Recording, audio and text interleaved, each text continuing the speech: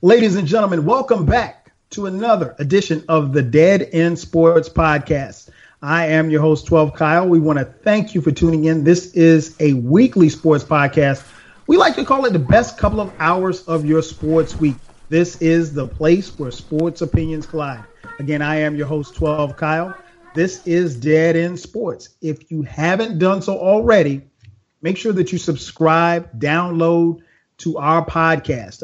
You can find it just about anywhere. We're on iTunes, Stitcher, SoundCloud, YouTube. We have our own YouTube channel, youtube.com/Dead End Sports. Again, and also follow us on Facebook, Twitter, and Instagram, all at Dead End Sports. Packed show for you this week. Got a lot of stuff to talk about. Of course, I will not be doing this show alone. Bringing along with me are the homies. First up, my homie Beezy 430. Beezy, what up, though? What up, though? Damn right you ain't doing this show alone. What's cracking, man? What's going on? What's up? Chilling, man. Chilling up here. Being a victim of the first time being memed to death on the internet, man. The internet got me. Oh, snap, for real? And then Ken wrong as hell for posting on the Dead End Instagram. Let me guess. The screenshot of the Frozen picture on the from the Kendrick review. Yeah, man. And like on Twitter, man, they let me have it. I ain't even gotta check it. You know, of course, because when we all together, you know, we just naturally just raw emotion, you know, being silly, doing stuff. So, like. Yeah, once I watched the video, I was like, oh, man. And then, like, literally about 2 minutes later, then the memes just started coming all on Twitter, man. I was like, man, they got me. I said, damn. So, yeah. And then I looked on Instagram. I'm like, ooh, man, you old sneaky something, boy. Also join us, the homie Ken. Ken, what up, man? Nothing, man. You know, being mischievous as usual. Oh yeah, the internet's undefeated. Man. It's undefeated. Yeah, I got on that one. Ladies and gentlemen, also our homie FIFO will be on the way momentarily. If you haven't done so, make sure, especially if you're a hip hop fan, man, slide on up when you finish listening to this podcast. Slide on over to the YouTube channel, youtube.com/Dead End Hip Hop, and check out the latest review. The fellas got the review for Kendrick Lamar's Damn, and it's pretty damn good, if I do say so myself. We're talking sports tonight, man, so pass the word, tell a friend, to tell a friend, to tell a friend. Dead End Sports is back again. Let's start, man, with the NBA. Man, we got some crazy news coming out of Golden State. Golden State's head coach, Steve Kerr, has been battling, and we know for the past year or so, he's been battling issues stemming from back surgery. Well, it sidelined him for Game 3 and Game 4 that the Warriors missed. Steve Kerr did speak to the media this past Sunday, and he had a few words to say. And you know, he tried to sound encouraging, but you know, there's a little hint that they're not sure if and when he will be back. So, B, I'll throw it to you, man. How do you think the Warriors will fare if they have to be without Steve Kerr for the remainder of the playoffs? I think they would be okay. I mean, I think they'd be just fine. I think Steve Kerr created a culture there where the players believe in, the assistant coaches believe in, and I think with the talent they have, I think they're gonna be just fine, man. I don't think it's gonna steer them away that much. Yeah, I don't think it's not a situation, you know, like, you know, Isaiah Thomas losing his sister, where we saw in games 1 and 2 where like Boston just did not seem right as a team. Mm-hmm. I don't think this would be the same situation with Golden State. If anything, I think this would kind of be a little bit of a motivation for them to kind of, I guess, play better, or like, hey, let's do this for coach. He's out. Let's go ahead and win his championship for coach. I can kind of see that being more of a motivation for the Golden State, also than just them just being all, oh man, we don't have our coach, we down, what we gonna do, we lost. Like, with that talent level, I think those guys would be just fine. I don't see it slowing these guys down one bit. They seem like they getting a groove at the right time of the year. Even even games when Kevin Durant's not playing and they still playing like they're in the groove. Now, granted, it's the Trailblazers, they're the AFC. We knew that they were definitely the superior team over them. So, but I think as the playoffs get down into the nitty gritty, I think Golden State will be okay, man. I think them coaches, they know how to implement the system. They know what to say to get them players motivated and everything. It's interesting. I was thinking about this the other day, like, wow, if Kerr don't come back and we get the trilogy NBA final that we all pretty much expected since November, be interesting to Mike Brown going against LeBron. You know what I'm saying? I think that would be that would be very interesting, man. So, but yeah, I think with Kirby down, I don't think it's the end all be all for Golden State. I think they'd be just fine. I mean, at the end of the day, those guys know how to play basketball, so they'd be okay. What about you, Ken? Like B said, man, I mean, Steve Kerr is looking at the possibility. I mean, we don't have a definitive time frame for when he will be back. He could be back game one of their next series, or it could be something that lingers on. I mean, back issues, especially for a man, I'm assuming Steve Kerr is probably around 50, is an issue. So what do you think? How do you think the Warriors could be and how they would fare without, assuming that they had to play the rest of the playoffs without their fearless leader? Well, one, I'm with whoever told him not to get back surgery. I had an aunt who had back surgery, and it messed her up, man. Hopefully I'm not in that position where I have to make that decision. But it's painful to hear that Kerr is going through this, and it sounds like it's something that won't be alleviated anytime soon. And for me, I think he might be done coaching, period. If he can't come back for the rest of this playoff run. And I'm kind of with B. I think it could definitely motivate that team to do this for Kerr. And from there, they can rally behind him. I think that's part of what, and I know we're going to get into this a little bit later, but I think that's what we saw last night. At the time of this recording, the Blazers and the Warriors played last night, and the Blazers were blown out. So I think a lot of that had to do with Kerr. And we'll see, man. I do worry about Mike Brown. Much like B, it will be interesting to see how he fares versus LeBron James, because LeBron James is going to want to win that series, so he'll have some extra motivation. But in all honesty, if he plays the Spurs, how are you going to get through that? Because there are coaching decisions that have to be made, and we've seen the impact of some of those decisions in the playoffs so far. But let's give Mike Brown his credit. He took that team to the finals that had literally one player, and we saw what happened in the finals. They got swept, but he was good enough to get them there with LeBron. Now, not only does he have KD, but he has Curry, he has Klay Thompson, he has Draymond Green. Like, you can't mess this up. So, overall, I think they'll be fine. I think this could be a rallying cry for the Warriors, but I just hope that Kerr makes the decision. I'm sure he will. That's best for him. And really, man, I just hope he gets well. Yeah, same here, man. I listen to it, and I try not to make more than what make more of something than what I hear. He obviously sounded, down and downtrodden, if you will. But he didn't necessarily, as I listened to him, I'm like, this could really be it for him. And people don't understand. Yeah. And you would think, okay, well, he's just a coach. What is he? It's not like he's out there running on the floor or anything like that. But there's a lot of travel involved. There's a lot of, I'm pretty sure the rigors of travel in the NBA, while they're not, they're not on crop dusters or anything like that.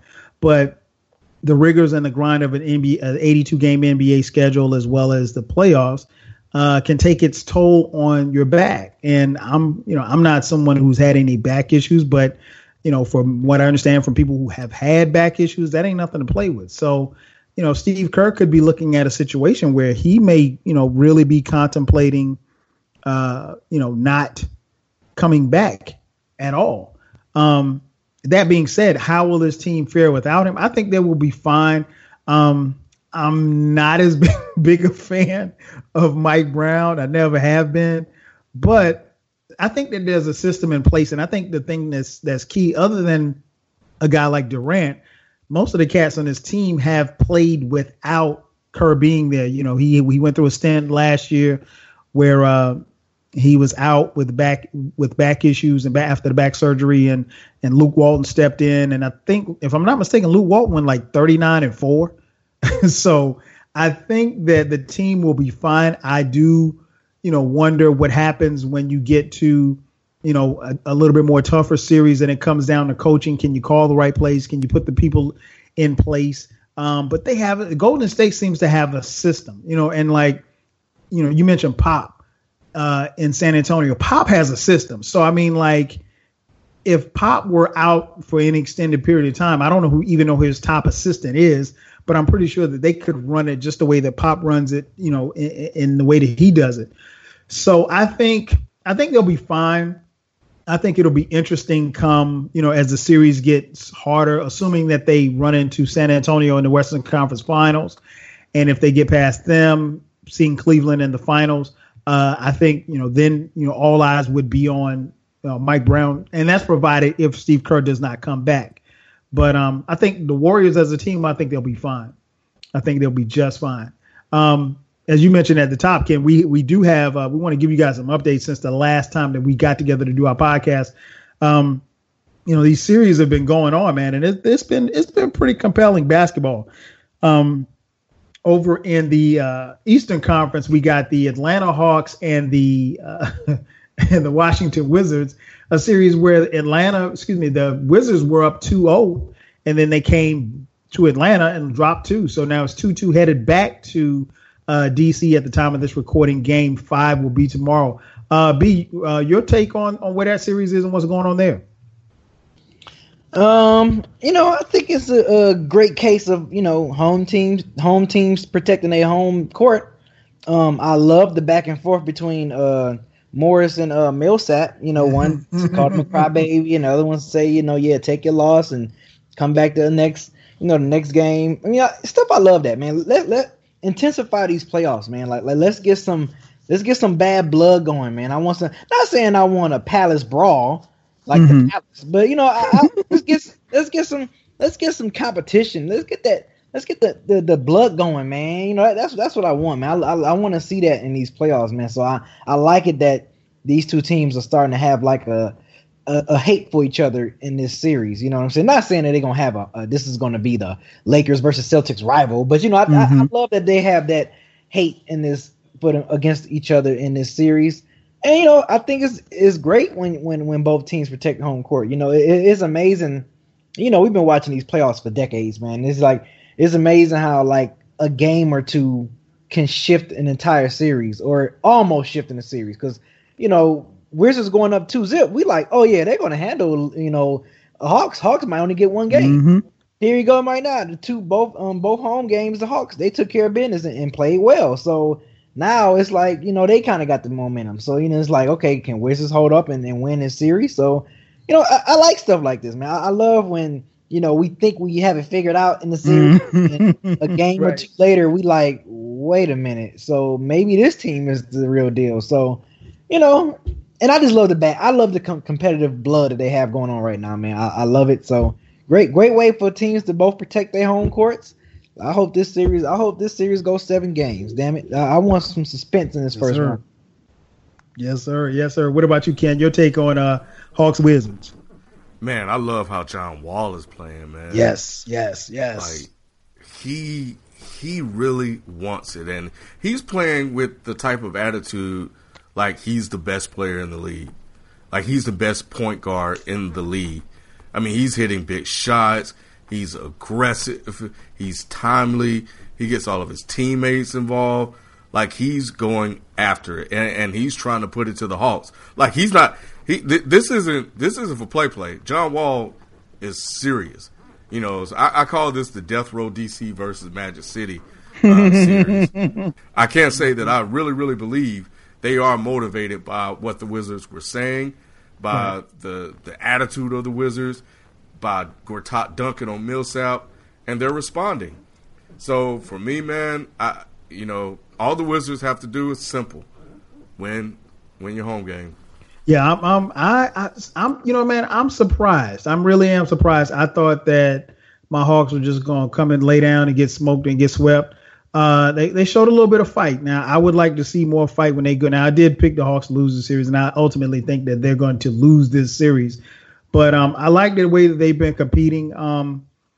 Dwight Howard actually showed up, and he, because going into yesterday's game, the great JaVale McGee was averaging more points than Dwight Howard. So that's mind-boggling to me, but that's another story for another day.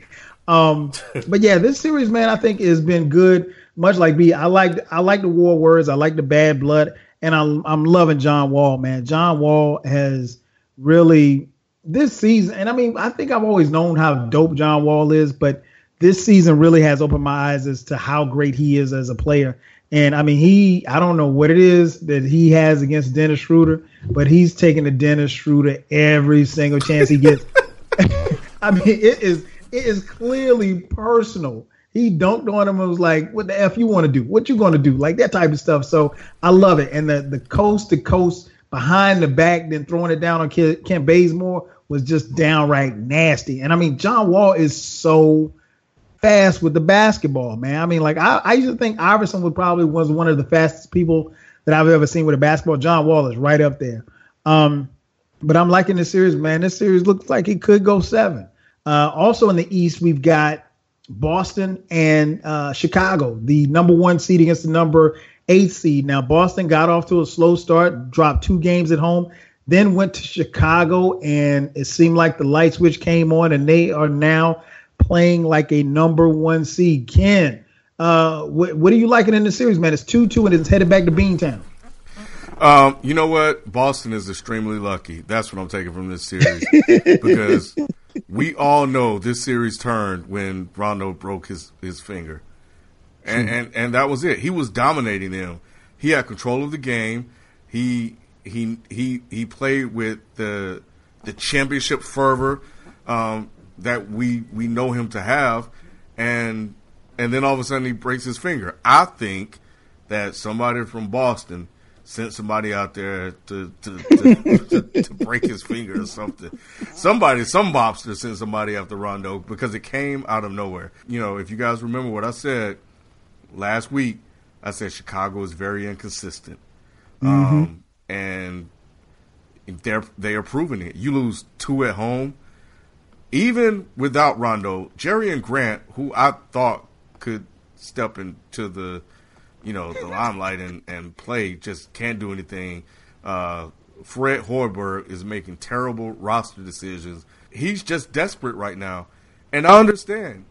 They were supposed to win this series. If Rondo stayed healthy, they were going to win this series. And now, at this point, Boston has control of it. Yep, I completely agree, man. Rondo getting injured was the best thing that happened for Boston.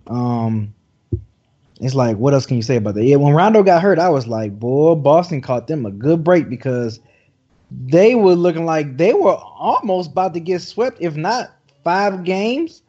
But now I think, the shift has definitely changed to Boston. I think Boston is going to take this series in 6. Because, yeah, like Ken said, Coach is just – he's scrambling at this point. He's trying to find whatever lineup that can work. What? He really is. no matter what players he put in there, he just trying to find guys that work. And, it was funny. Michael Carter Williams got mad because Isaiah Thomas was yelling at him like, he can't guard me. Then he going to catch feelings. Like, dude, don't catch feelings. Lock up the defense. Like get on defense and try to stop him. Don't get mad. Rondo's injury definitely changed the series. This one, and I saw right before we started recording this podcast, is that he's trying to get back for Game 5. I don't know how you play with a broken thumb. The fact that he's trying to get back, better than Jerry Grant and Michael Carter Williams. Yo, Ken, you know what's funny, man? Like B said, Hoiberg was putting guys out there I never even heard of, man. He was. I think he was pulling cats off the street. Oh man, it was like they were putting guys in the game, and I'm like, man, who is that? Like these are people that even casual NBA fans never heard of. I mean, like I think they said like maybe 6 or 7 minutes into the game, he had already played like 10 players. So, and Ken, your boy D Wade ain't helping either. He ain't helping at all. Wade, man. All right, go ahead and defend him. Go ahead and defend him. I'm not. I was going to say that Hoiberg would be better having Dwayne Wade play point at this point. Yeah, but if you do that, then who do you put in at the 2? They're just not. They don't have a lot of depth. They can play Zipser, the white boy. And I never heard of that dude. I was like, who is that?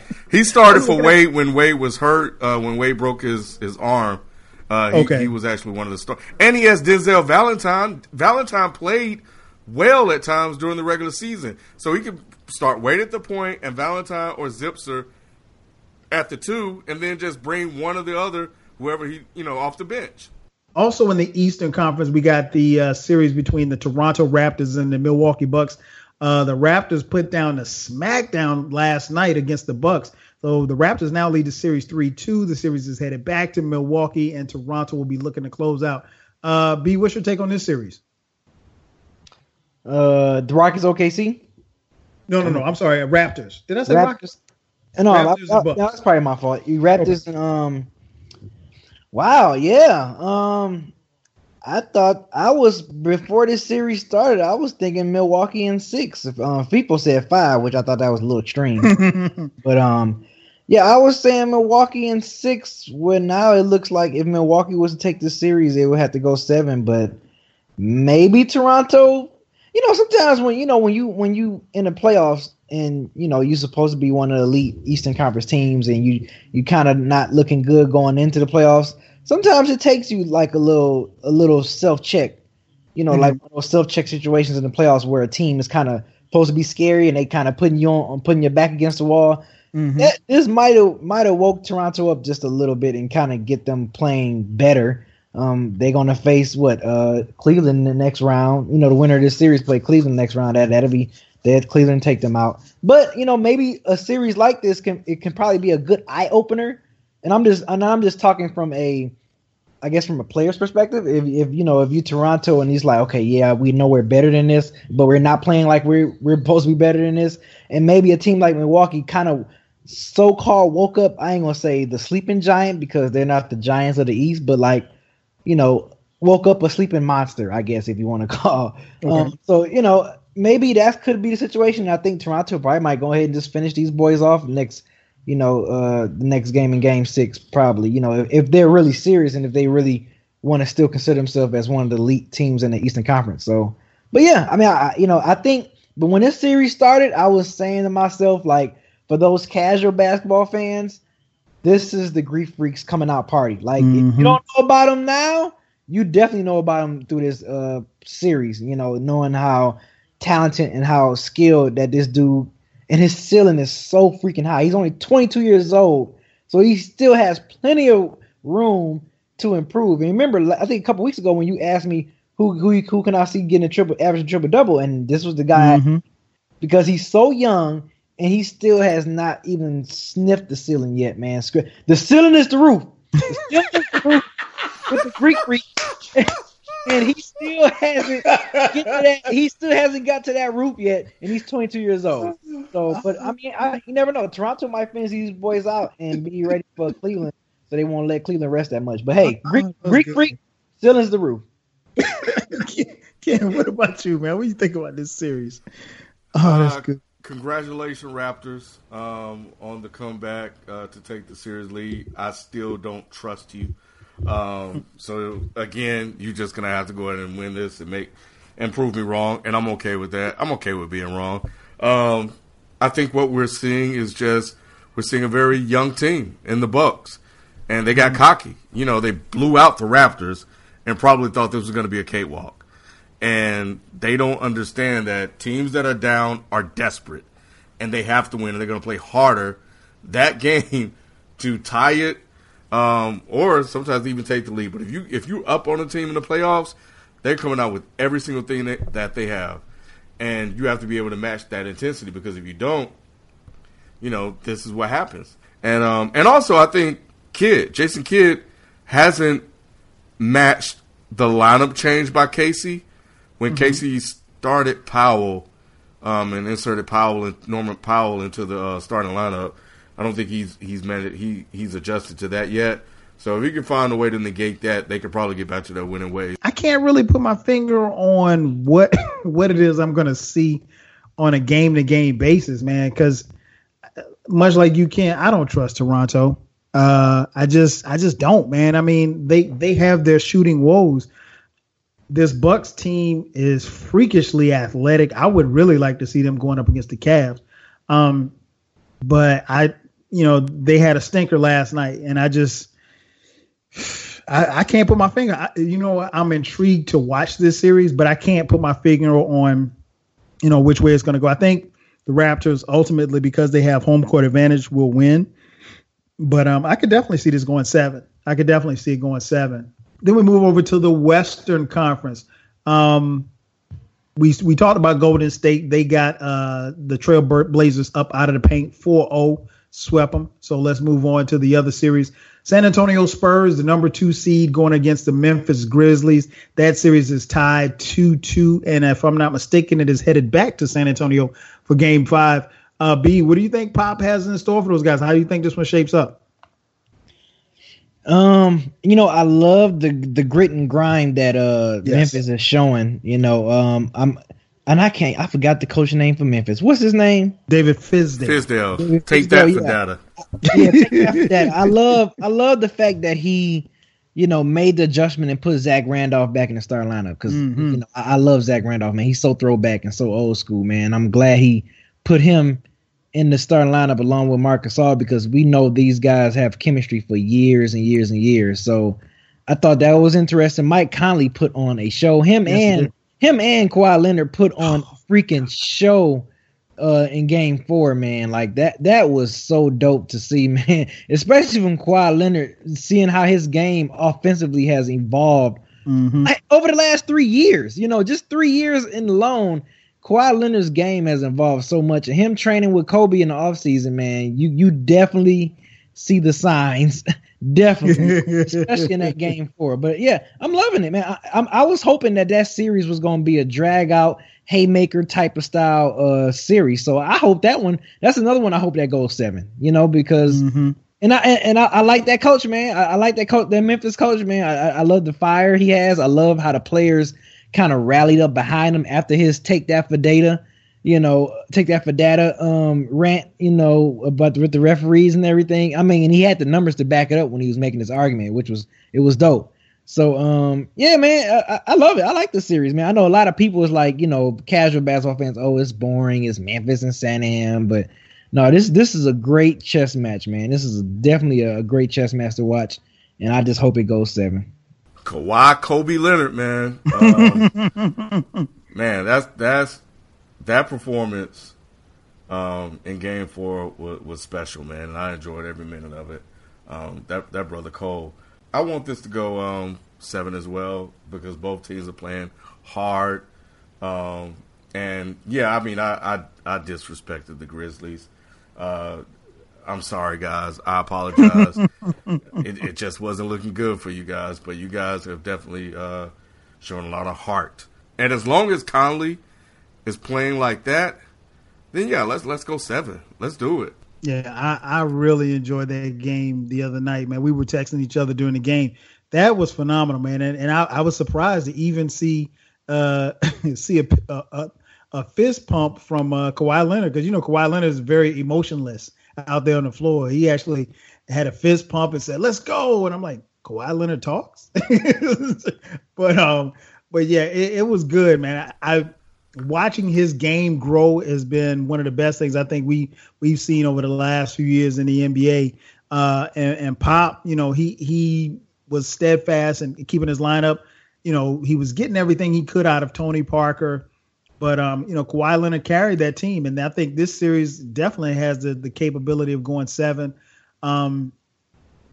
Memphis, man, they play hard. And like B said, this is Zach Randolph is kind of a throwback player. The Grizzlies is kind of like a throwback team. This is kind of like a throwback series, man. It's not. You're not going to get the high flying, spectacular dunks like LeBron, or you're going to have the raining threes like from Steph Curry or Klay Thompson. But this is just a grinded, just get buckets. You're gonna get fouled, get to the line. You got to make your free throws type of series, and I love it, man. And it's back and forth. It ain't a lot of blowouts either. It's relatively close. So I think I'm looking forward to watching these games as well. The other series in the West, the LA Clippers against the Utah Jazz. That's a 4-5 series. A couple of injury updates. Blake Griffin, and we'll talk about him a little later, is out for the remainder of the playoffs with a blown toe, I should say. And Rudy Gobert, who we thought was going to be out for the remainder of the playoffs, came back for Game 4. I think he suffered an injury very similar to what Kevin Durant suffered, but he didn't miss as many games, just a couple of games, and he's back in the lineup last night. This series is tied 2-2. Joe Johnson, 17-year veteran, seems to have found the fountain of youth. Ken, how do you see this series shaping out? I still got the Jazz, and Chris Paul would just have to be great, man. But just greater than he already is, because he's all they got. And I don't know if it's going to be enough with Blake Griffin hurt. So I still got the Jazz winning this one. Yeah, I hate to go against my boy CP3, man, but yeah, Blake Griffin being made out of styrofoam is just, I feel bad for him, man. It's like but it's because like Clippers always been, pretty, fairly elite in the West for the last, since Chris Paul got there. But every time when playoffs come, someone just folds. I think last year both Blake and CP3 got hurt, where, they was poised to kind of challenge Golden State for the spot in the West. It's just like, man, they can't catch a break. And I said this when that injury happened, because we all know Blake time with I think Clippers is probably going to be up. I was saying CP3 should take his talents to San Antonio after this season. He's a free agent, might as well. I don't know what they can do to make that happen as far as salary cap money wise, but that's where I think CP3 should go. That's just my opinion. But I think Utah's gonna finish it out. They seem like they got their big fella back. You kind of playing on restricted minutes, but it's always good to have a great rim protector like him and someone that can rebound the ball very well. So, and like you said, Kyle, Joe Johnson out there looking like the Phoenix Suns earlier Atlanta Hawks days. Yep. Joe Johnson. So, hey man, more power to him. Gordon, and it's crazy because Gordon Hayward, I think he got injured, so he had food poisoning last night. Yeah, they didn't have him. He only played 9 minutes. Yeah, they didn't have him, and Clippers still managed to lose that game, man. Like, you pretty much lose your best player, or if not your second best player on the team, and y'all still lost. Y'all was supposed to take that game if Gordon Hayward wasn't playing. So, yeah, I think in this case, I think Clippers is they getting ready to check in, and I'm expecting you to make a quick going fishing photo. Got it ready. Yeah, man, I think this series, this was another one that's kind of hard to.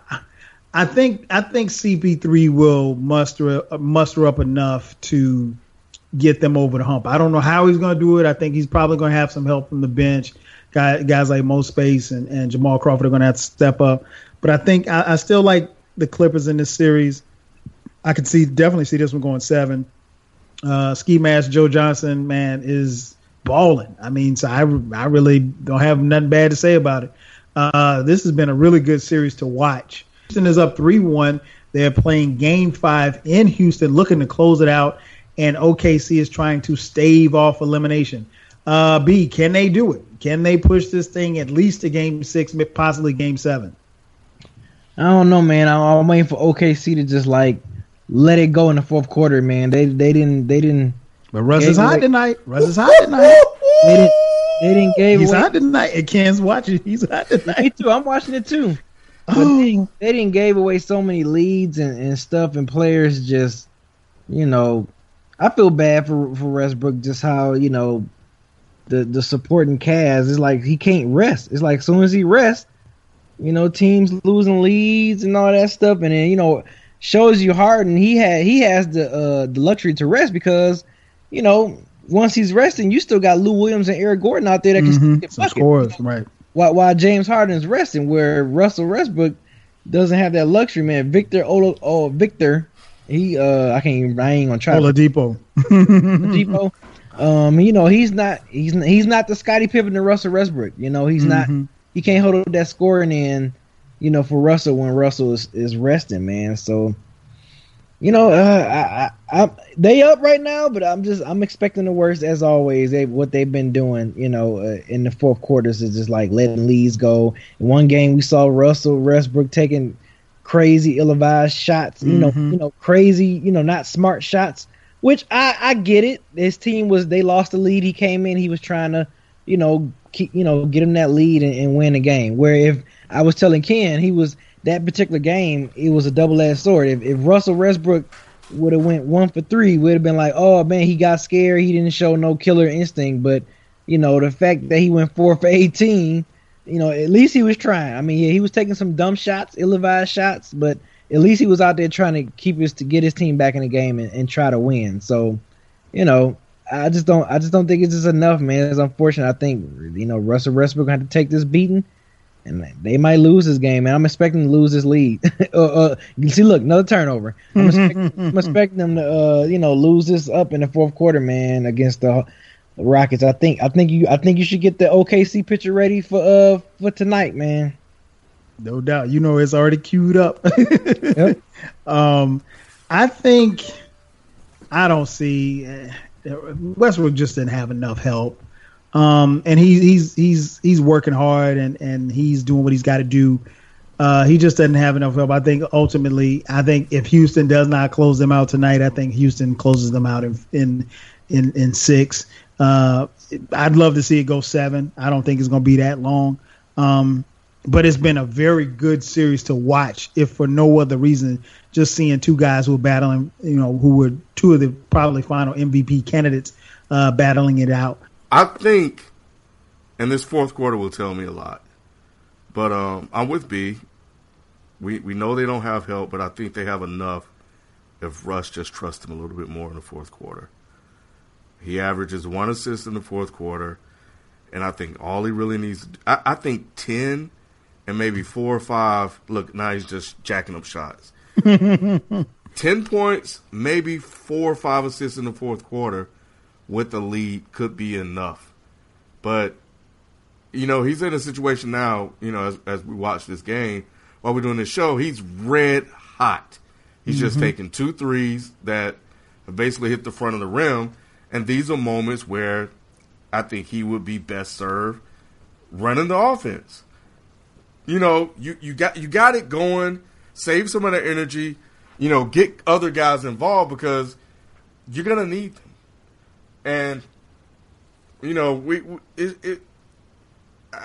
it pains me to see this happen to this man because he's playing so hard. And he's had, double-digit leads in all of the last, 3 or 4 games? Yeah.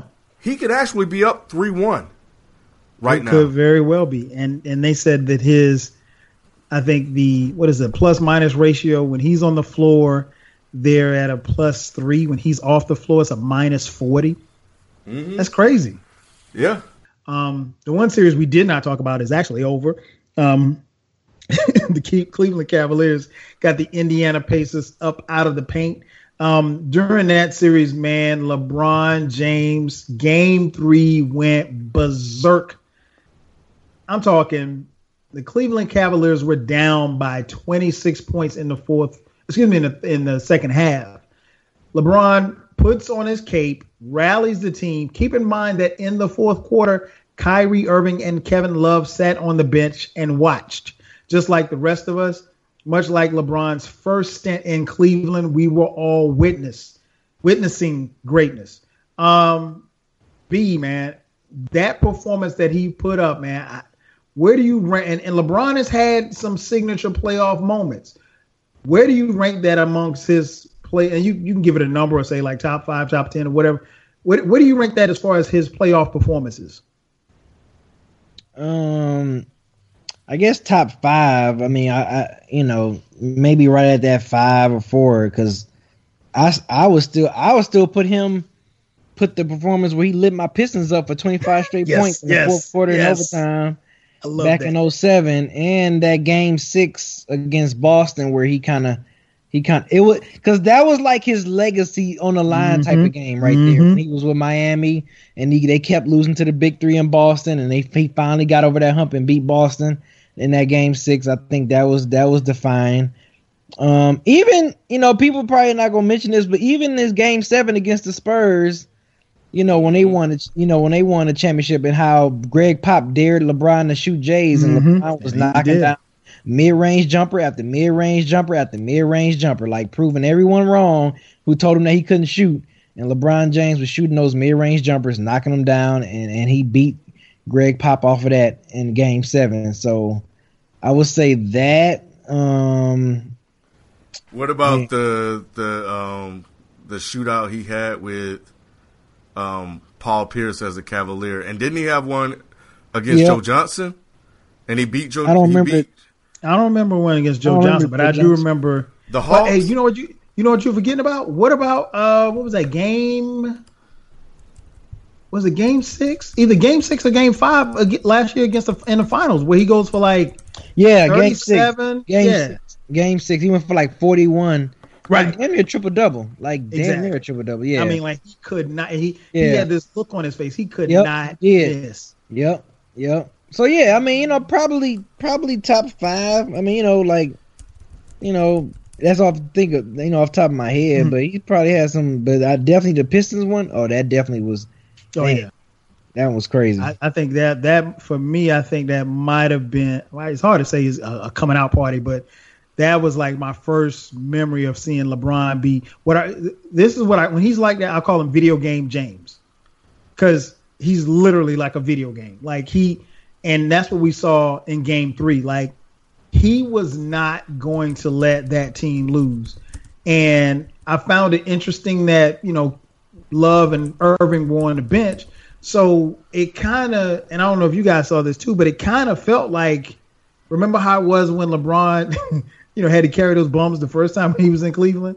It kind of felt like that. Like it was just LeBron, and it might have been one other starter on the floor, but it was, it was the second unit. But it was more so about what LeBron was doing. He was knocking down threes, he was playmaking, he was playing defense. He didn't shut Paul George down, but Indiana had this look in their eyes like, uh-oh, here they come.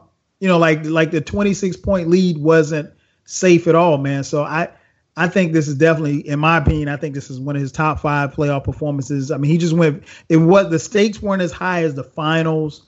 But, he went video game James, man. Like you said, that Celtics series where that was one of his career-defining playoff moments. But I would put this in the top 5. I would definitely put this in. But LeBron's got so many freaking memories. So it's hard to kind of quantify him. Ken, where do you rank this at, man? I knew I wasn't crazy. It was game 3 at Atlanta in 2009, the Eastern Conference semifinals. Oh, okay. I don't remember that, Ken. Yeah, I remember that. He had 40s. He won. I think they won 90. Yeah, I'm looking at it now. 97-82 over the Hawks. He hit 5 of 10 3-point shots. He had 47, 12, and 8. Well, you know what? As a Hawks fan, I probably remember it, but I just forgot it. I don't remember that shit. Yeah. You know what else we forgetting too? What's that? He had some pretty epic games against Washington back when Agent Zero, when Gilbert Arenas was playing. They had some battles too. When it was Caron Butler and all them against, and I remember when LeBron James whispered in Gilbert Arenas' ear, like, "You missed this one, it's over." And LeBron, they came back down and they won the game. Yeah, man, it was LeBron. Yeah, I completely forgot about them duels he had. Mm-hmm. Yeah, he's had his fair share of battles. Yeah. Ken, would you put this in his top 10, top 5? Where you think this session of video game James would rank? I'm looking at it now, man, and I don't know, man. I think it's right on the edge of top 10 because we've forgotten how many great games he's had. So many. Mm-hmm. And, this, I think, while James did the work, I think a lot of what happened had to do with Tyronn Lue and not LeBron James, meaning that it was smart for him to basically put LeBron at the top and surround him with shooters. Mm-hmm. And at that point, what are you going to do? Because you can either guard LeBron one-on-one and let him get to the rim and score at will, or you leave the shooters and he'll pick you apart. I think it's right on the edge of his top 10 best playoff performances. Hey, real quick, just want to say FIFO's in Cancun right now for his birthday. Okay. Birthday tomorrow. I completely forgot that he was leaving for Cancun today, going there for a few days, and him to scope out the spot for the destination wedding next year. So he's there celebrating birthday and all that good stuff. So happy birthday, FIFO. Yeah. And just like that, the Rockets have jumped back up on the... Didn't I tell you? Just that fast. And Russ was on the bench, wasn't he? Yeah, he was. Didn't I tell you? I said they're going to lose his lead. I was like, they're going to lose his lead. Look at this. Trapping. They're going to lose his lead, man. I told you. Yeah, and Billy Donovan, man. I told y'all last year that Billy Donovan, and everybody jumped on me saying, it's his first year, you got to give him time. No, I saw the flaws. And now this is a flawed roster. Last year you had KD, and you jacked it up. Now you can't even get past this. You had double-digit leads in the last 3 games. And you can't tell bad, man. Russell to calm his ass down. It's bad. I mean, you see the stats. They have not been able to maintain leads when Russell Westbrook has been off the court. Last thing on LeBron, I think, like you said, I think he saw it in his eyes, man. And I think, he saw a team wilting just like, the Falcons did in the Super Bowl. It was just, I go back to, I got a text, and you guys know my dad. My dad texted me. His text said, Westbrook and Harden could battle for the MVP. He said, but make no mistake about it, the best player on the planet is LeBron James. And all I could say was, yeah, Dad, you're right. Kind of interesting things that I found about this playoff series, or these playoffs in particular, is that little beefs have kind of sparked, not necessarily on the floor, but in the post-game press conference. Case in point, Barry Trammell, a reporter from the Oklahoman, had a question, and there was the scene. I'm pretty sure you all have seen it. Steven Adams from OKC, as well as Russell Westbrook, were at the dais. They were taking questions, and he decided to ask Steven Adams about the fact that they could not hold the lead while Russell Westbrook was off the court. And Russell Westbrook, before Adams could even make an attempt to answer the question, Russell Westbrook said, "Hold on, Steven, let me say something." And so Russell Westbrook said, basically, hey man, don't try to split us up. It's not about what they do when I'm not on the court. It's not about me against them. It's not about me against Houston. We're a team. We win as a team. We lose as a team, so forth and so on. So the reporter, and who am I assuming, because he covers the Oklahoma City Thunder, I'm assuming based on the contention that was going back and forth that these two have probably had words or what have you before. So, he said, well, I asked the question. I'm trying to be fair. I want him to answer the question. And Russell Westbrook like, man, next question. So Barry Trammell, you got to hear the audio. And then it sounds like they're trying to take the microphone away from him. And he's like, no, I have a question. Now, if Steven doesn't want to ask my question, and Steven Adams the whole time is this stone face looking at the audience like, hey, man, Russell talking, man. Russell saying, I ain't got to answer this. I ain't going to answer it. So ultimately he says next question and they move on. Ken, what do you think about that exchange, man? The back and forth. I saw a lot of people on social media and a lot of media members criticizing Russell Westbrook for going at that reporter, but was he wrong? He wasn't wrong in what he said. He was just really trying to keep the team together. And a question like that, while fair, because it's true, is very divisive. And, it is. it's basically saying that, hey, you guys ain't good enough when he's off the court. What y'all gonna do about that? Why y'all can't hold the lead? What's up with that? But yeah, I do think that Russ should have allowed Steven to answer the question, because it was a fair question to be asked. So I understand the criticism that he's receiving, because he really was just saying, basically, hold on, you're not going to split us up, and Steven can answer the question. So it was like, hold on, Steven, let me say this before you answer the question. But then he got irritated, and he said next question, and giving Steven a chance to respond. And I love that Barry got upset at the fact that he didn't get a chance. Like, Barry wasn't punking down. No, he wasn't backing down either. Yeah. But I also heard, and this is the last thing I'll say, I did hear that the Thunder PR team coddles and protects their star players, Westbrook and KD. Okay. So they're used to dodging questions like this. They can snap at the media, and they have a history of doing this. So, that's why he's able to kind of do something like this and get away with it, because they're going to take his side. Okay. Makes sense. Makes a lot of sense. What about you, B? Do you think he was wrong, or is he being unfairly criticized for it? No, I don't think he was just wrong. I think he, it was good that he was showing leadership, that he wanted to take over for his teammates and answer for his teammates. I mean, granted, Steven Adams is a grown man. He can answer his own questions himself. So I get it. But I like the leadership that Russell Westbrook showed. Like, we are a team. And another thing too, I think it also showed just frustration. It's the playoffs. Mm-hmm.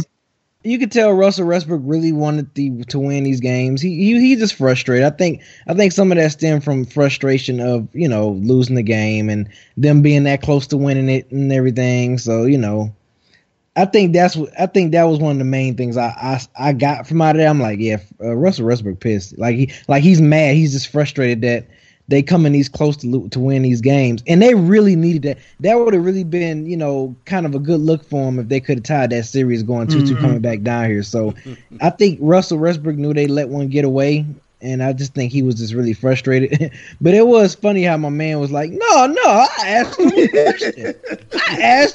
You sound like a little kid too. Yeah, I was like, okay, my man not backing down at all. So yeah, I thought that part was funny. He was just like, yeah, next question. Yeah, like you said, I did hear it sound like they was like taking the microphone. No, I asked them a question. So yeah, I don't know. I thought I was tickled from that, but yeah, man, Russell Westbrook was just frustrated, man. It's all. I guarantee you, if they'd have won that game, and he probably would have asked the same exact question, I don't think Russell would have responded the same way. Because it's a lot different when you get that W than it is when you're losing. Oh, of course. Yo, did you guys just see that? I'm watching this. Man. I'm watching this. Russell, for those of you listening, we're watching the game live, so we're trying not to talk about it as much. Yeah. But Russell Westbrook is about 2 seconds away from slapping the taste out of Patrick Beverley's mouth. He really is, dog. Yep, he just waiting for him to take that finger and put it on his shoulder. Oh my gosh, the ref had to step in between them, man. I love it. But the other thing, B, real quick, I just gotta say this. It's not Russell know what happens when he goes on the bench. So it's like, man, why you asking us this BS, man? We know they suck when I get on the bench. Right. Yeah, but you know what, man? I think they both were right. Trammell had every right to ask that question because it is a fair question. But I think people would have been just as critical or even more critical had Russell Westbrook allowed Steven Adams to answer that. Now, if they answered that, if they asked Steven Adams that question and Russell Westbrook was not in the room, that's different. But you can't ask me about another girl when my girl's standing right next to me. Come on, man. You gotta have a little decorum about yourself or something. So yeah, I didn't have a problem. In fact, I laughed when I saw it because I thought, and I applaud Russell Westbrook and his leadership in doing that, because I think people would have really, really killed him if he would have allowed Steven Adams to answer that question. given the way that the game ended and how they played, so forth and so on. And then, I think his comments about splitting them up, I think that I read that as, really having to deal with what he's dealt with in his years in Oklahoma City with Kevin Durant. A lot of people tried to pit him against Durant. We talked about it in years past before Durant left that, when people would criticize OKC for their miscomings or shortcomings in the playoffs or what have you, who would always get the blame? Westbrook. Nobody never blamed Kevin Durant. So I think Westbrook, he doesn't want to be a part of it. And I think he probably sat back and he was quiet and he took some of that criticism, unfair criticism at that. And, he's not here for you separating his team, if you will. He wants to make sure that, that they stay together and that they play together. And, if it's going to be an issue, then it's going to be, he's going to take it head on. So I didn't have a problem with how he handled it. I thought Trammell asked a fair question. I just think some people in the media have to understand too, that just because you ask a question doesn't mean that they have to give you an answer. So I'm all here. I'm here for all of that. We talked a little bit earlier about the beef between Markieff Morris from the Washington Wizards and Paul Millsap. Ken, do you like this war of words between these guys? Oh man, I love it. I love every minute of it, man. And I love that it's playing out on the court again. Like this is what the regular season used to be for us. Yes. So I'm enjoying it, man. Like Death Row DC, and they call them that for a reason. So for me, man, you travel. It look like you travel, cuz. For me, I'm here for it, man, because I think it's great. And we don't need this soft basketball, especially not in the playoffs. Like, let's see some intensity because this win or go home.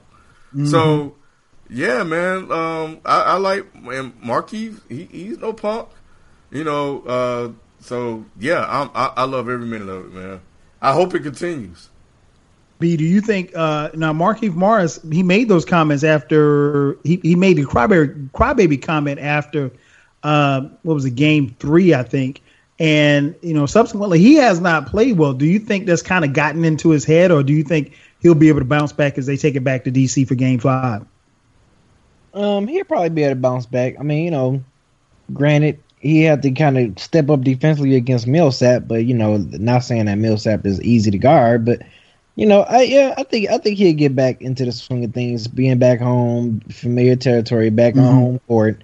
I think they'll be fine, man. I mean, I think he'll be fine. He better, because if Paul Millsap work out on him again, put a show on him again, and then they lose, oh yeah, I think it'll definitely kind of get to him at that point. But he better step it up, man. He better step it up. But I love the chippiness, though. I love it. I do too. I hope they keep that up. Yeah, it definitely hasn't worked out in Morris's favor. No, it has. It has. And I mean, like, if you saw Game 4, Morris was awful. And I mean, Paul Millsap was giving him the business on the other end, not to mention the fans were getting on him. And I mean, stuff like that, you never know can get it. And I don't think that players need any extra type of motivation at this point, because I mean, you're in the NBA playoffs. You're playing for all the marbles. So I don't know that you need any more motivation than you already have. I do know that sometimes it's little things that can take people off. And, he could have done something there. So we'll see how it plays out for the rest of the series. But I'm enjoying it. I'm enjoying the chippiness. I'm enjoying, guys going back and forth at each other. No buddy ball. Guys don't like each other. And it's okay not to like each other. I'm totally cool with that. We got some sad news, last week. Obviously, we spoke about it a couple of weeks ago. Former Patriots tight end Aaron Hernandez was acquitted of, what was it? It was a double murder. He was already in prison for life without the possibility of parole for the murder of ex-semi-pro football player Odin Lloyd. And we found out that Aaron Hernandez killed himself, hung himself in his jail cell. Which sparked a lot of, questions and theories as to why a guy who just beat a double murder case would, hang himself to death. And it sparked a lot of debate, a lot of emotion, a lot of thoughts. B, when you got the news, what did you think about Aaron Hernandez and him dying or killing himself, I should say? That he possibly did. He was on some Godfather type stuff. I think he did it for his daughters because I think he was reading something to where by his case, by him dying, with his case being canceled, I think the remaining money of his contract goes to his daughter. So if he did that for his daughter, because you facing life with the possibility of no parole, I think that can kind of wear down on you emotionally and mentally.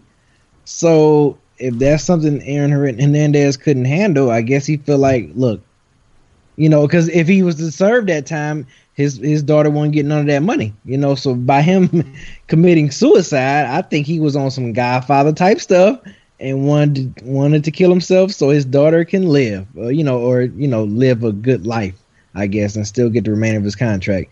If that was really his intent of committing suicide. There's been some other stuff going on talking about he committed suicide because of a lover he had in there. Mm-hmm. It's getting weird. It's getting very weird now. So, I was buying him committing suicide for his daughter because I really think him seeing his daughter in the courtroom. I think that kind of broke him. I really do. I really do. I think that kind of took matters to another direction for him. When he saw his daughter. And his daughter seeing him that way, and him not being able to see his daughter like that on a regular basis like he used to. I think it did something to him. So unfortunately, it had to come to that. So, but I just find it interesting how now all this other stuff, him by having a lover and all that stuff. I'm just like, yeah, that's getting weird. It's getting too weird for me, man. I think I need to check out. There it is. What about you, Ken? Your thoughts on Aaron Hernandez, man? Yeah, I think the response by the media, by different people, Snoop Dogg got attacked. I thought was interesting. I agree with B. I thought the accusations of him being bisexual was weird.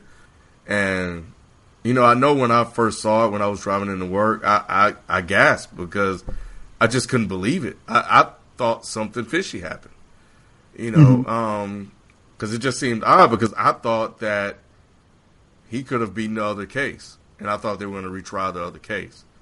So for him to take his life like that just seemed weird. I think for me, the media's response to it, to be so cold and callous and unforgiving, and it almost seemed like they have a sense, almost prideful in doing it too. I don't know, man. That bothered me. I saw. I was much like you guys. I was surprised. I was really surprised because, and I think the only thing I said really was I was like I didn't see that coming because I didn't. I truly believe. Well, I mean, not only was Aaron Hernandez convicted of killing Odin Lloyd, I believe that he killed Odin Lloyd. I think that he killed the other two men as well that he just beat the case for. Is proven that he, in the past shot his homeboy in the face. He didn't die, but he shot him in the face. So I think Aaron Hernandez obviously has demons, and I mean he's a stone cold killer. Now how he slipped all of that under the eyes and the idea of the great New England Patriots, which nobody seems to ever talk about, especially when you talk about characters, but that's another story for a totally another day. I felt some compassion for his daughter. In fact, I feel a lot of compassion for his daughter. Having a daughter myself, my daughter is a year older than his daughter. I do feel for her because, she, I don't know how it was explained to her, like, hey, we're going to see daddy and daddy's in this place. When they would go visit, when she would go visit her father in jail or what have you. And ultimately she has to live a life without a father. So I'm sure that's painful enough. As for my feelings on Aaron Hernandez, I wasn't one of those people who had any conspiracy theories. I honestly didn't care. And I try not to sound callous or speak ill of the deceased. No matter how they're dead, they're dead. But I didn't care. Like I didn't care. And Ken, you touched on a good point. I saw it both ways with the media. I saw some media really going out of their way to slander him and big him, and then I saw some media going out of their way to kind of big him up and to, lay praise to not only just him but the Patriots. Because the same day that we found out that he took his life was the same day that his former team, and I think 14 of his former teammates, were going to the White House to see your mans. So I just didn't have any emotion about it. I think it's unfortunate, definitely for his daughter. It offers no bit of closure for Odin Lloyd's family. It offers no bit of closure for the two men who were murdered's family. It's just a sad situation all the way around. Like I said, it's from all my personal feelings on Aaron Hernandez. I don't care, and I'm not going to talk bad about him. I'm not, and I said we saw the jokes and the memes and stuff. I'm not going to go that far because I think that's a bit much. But I didn't have any feelings one way or the other. That's about all I can say. Yeah, and I think, going back to what I was saying, like some people went there, right? They went the extra mile to slander him and talk bad about him. Now that he's dead, and they probably were saying the same thing about him when he was alive, but it's just like, and I understand, like for me, like I said, for me, it's shocker. I didn't have any emotional attachment to Aaron Hernandez or the case. I didn't even follow the case. I didn't care about any of this stuff. For me, I didn't, like, when I saw the news, like I said, it was just shock. But was I sad that he was dead? No. Was I happy that he was dead? No. I was kind of like you. It was just right.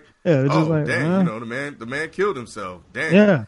But it was just the way people went overboard with how they said they didn't care. It was extra. And it varied from station to station, because I saw a couple of programs on ESPN where they were doing a roundtable thing, and they were just almost like praising him, which I think would be very uncomfortable for some people, particularly Odin Lloyd's family.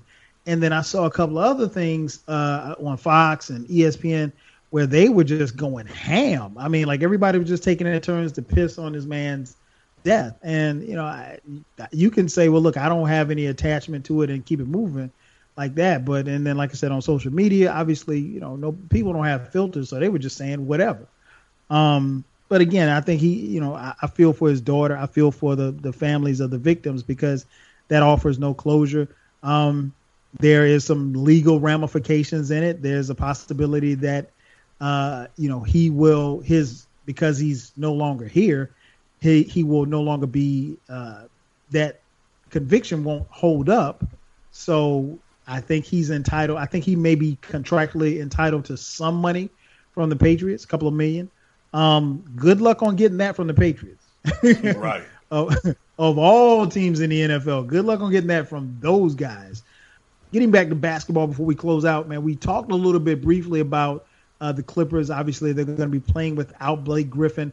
So they're, facing obviously the rest of this playoffs, whether or not they can get out of this series, or if they advance, they would be facing the Golden State Warriors, a team who they have not fared well against with Blake Griffin and Chris Paul. So it got me to thinking, man, with Chris Paul's pending free agency, people have been talking about for the longest about blowing this team up. I think the Lab B touched on it. The last 3 years, there's been either one or two of their major stars have been hurt. As far as Blake Griffin is concerned, I think he's got one more year on his deal, but there's no guarantees whether or not he will re-sign with LA. B, do you think we've seen the last of Blake Griffin in a Clipper uniform? Yep, I think we have. But the real question is who's going to take him on? Who's going to take on Styrofoam? Who's going to be willing to take a chance? Which I can see someone like New York Knicks doing. But who's going to take it? Get rid of Melo and get Blake Griffin. Right. Who's going to really be like, what? Let's take a chance. Let's spend some money on Blake Griffin. We got the good trainers, the good medical staff that can keep him healthy throughout the season. let's do it. Who's gonna take that chance? That's the question. But I think his days LA Clippers is done. I think you have to you're gonna have to break them up after this season, man. I think you definitely, especially with this first round exit, from a team of this caliber, you just gonna have to break it up. So yeah, I think Blake Griffin I think we saw the last of him in an LA Clippers jersey. What about you, Ken? Is he done in the City of Angels? He needs to be, because when they need him, he's never there. and that was the first thing that I saw. I'm like, dang, man, Chris Paul gonna go out again and won't have his guys to at least lose in a fair fight. Realistically, and not to cut you off, realistically, did we? And of course, this series is still going on. But did we expect them to get out of the first round? And if we did expect them to get out of the first round, did you expect them to get past Golden State? So I guess what I'm saying is, we knew this was going to come to an end at some point, right? Yes, but it gives them an excuse. Okay, I got you. And for the last couple of years, that's what we've had with them. We don't know what they could have done if healthy. Because JJ's been hurt, Chris Paul got hurt, Blake got hurt. It really seems like they're cursed. Donald Sterling. The Donald Sterling curse. Yeah. Either he will be there and Chris Paul is gone, or Chris Paul is there and Blake Griffin is gone. One or the other is going to happen. Yeah, I'm seeing that. Yeah, I agree, man. This might be it, man. This really might be it, and it's unfortunate because this team had so much promise, with Lob City and everything since Chris Paul has gotten there. And for those of you listening, I've watched basketball, practically all my life since 1980, and the Clippers have always been bad. So, the couple of years where they had a glimmer of hope of really, really being good and possibly contending for a title, their stars get hurt. I agree with Ken and B. I think this is it obviously we don't know how this series is going to play out, but yeah, I think this is it. And it's really coming to an end for them. And as I'm speaking, we are seeing the conclusion of the series between the Rockets and Oklahoma City Thunder. It looks like Oklahoma City is going to jump on the boat and they're about to go fishing. And this series will be closed out by the Houston Rockets. So Houston will be moving on, getting ready for the next round. It's time. It's the end of the podcast, so it's time for our final thoughts. B is first up. B, what's your final thoughts? This Saturday, I am looking forward to checking out Anthony Joshua and Vladimir Klitschko. They're going to be fighting in the heavyweight division. If you're not a fan of boxing, if you don't know, both heavyweights. Anthony Joshua is 18-0 with 18 knockouts. He's an up-and-coming young heavyweight. He's very exciting to watch, and I hope him and the Bronx Bomber meet in the heavyweight match in the near future. So yeah, I'm just looking forward to seeing. And it's not on pay-per-view. It's going to be on HBO. Okay. HBO boxing. I think it's HBO boxing or Showtime boxing. I think it's Showtime. Yeah, it's one of them two. Showtime boxing, HBO boxing, Klitschko, Anthony Joshua. If you looking for a good boxing match, something exciting with possibility of a knockout that's going to happen, I suggest you guys check it out. So I know I am. So there you go. There it is. There it is. What about you, Ken? Jason Whitlock. Oh, Lord.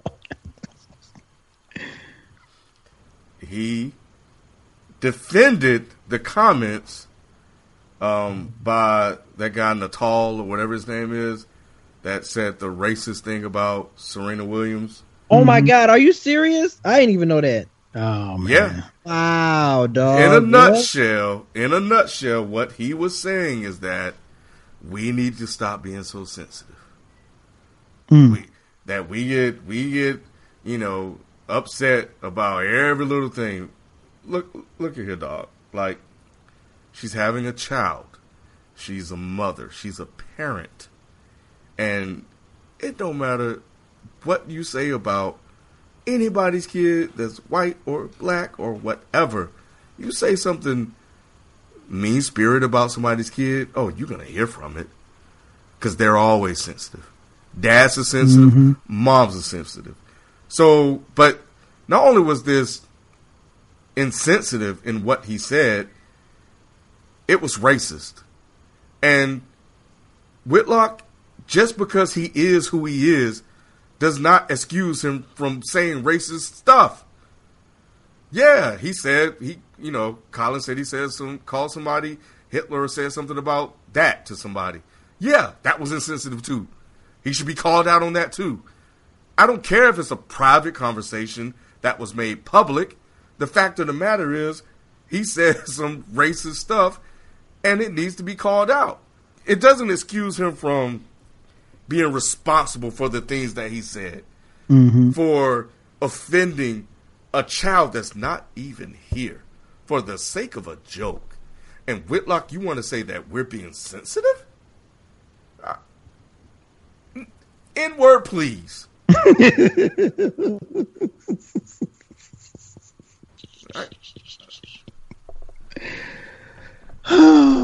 Oh man, it's classic. Just to piggyback off you, Ken, man, Serena Williams, man. Serena freaking Williams. Just when let me start by saying, man, I love black women. I love women, but I love black women. There's nothing that a black woman cannot do. Me too. When we got the news that Serena Williams was pregnant, you do the math, and I think she posted a picture on Instagram that she was 20 weeks pregnant. So you do the math and you realize that she played the Australian Open and won the major while pregnant. Man, that is amazing to me. I mean, I've never been pregnant, at least not that I can tell. But my wife has been pregnant, and my wife has been pregnant 4 times. And I asked, I said, well, baby, do you think you could have? You think you could have done something, physical activity? She was like, oh yeah, when you're pregnant, she's like, it's your first trimester, you got your energy and da da da da da. And she said it so carefree-ish. And I started thinking back to, when we were pregnant with our second son, and she was having morning sickness. She was throwing up all the time, and I was just disgusted by the whole stuff, and I couldn't bring food that smelled in the house. And I'm like, how is this possible? This is supposed to be fun when you're pregnant. But I watched the amazing birth of all of our children, and I was just amazed. And I'm just like, Serena freaking Williams won a major while pregnant. There's no excuse, man. I mean, I get a Charlie horse and I don't want to go to work. Serena Williams was pregnant and won a major. Man, it's amazing, man. Like I said, I wish the best to Serena and her fiance and the baby that will be coming here this fall. I hope she has a safe pregnancy, man. All I got to say is, man, don't sleep on Black Girl Magic. Don't sleep on it. Ladies and gentlemen, that's going to do it for us, man, for Ken, for B, for FIFO in his absence. Happy birthday, player. We will catch you guys next week. Thanks again for checking out another edition of the Dead End Sports Podcast. We'll catch you next week. Peace. Peace. Chill.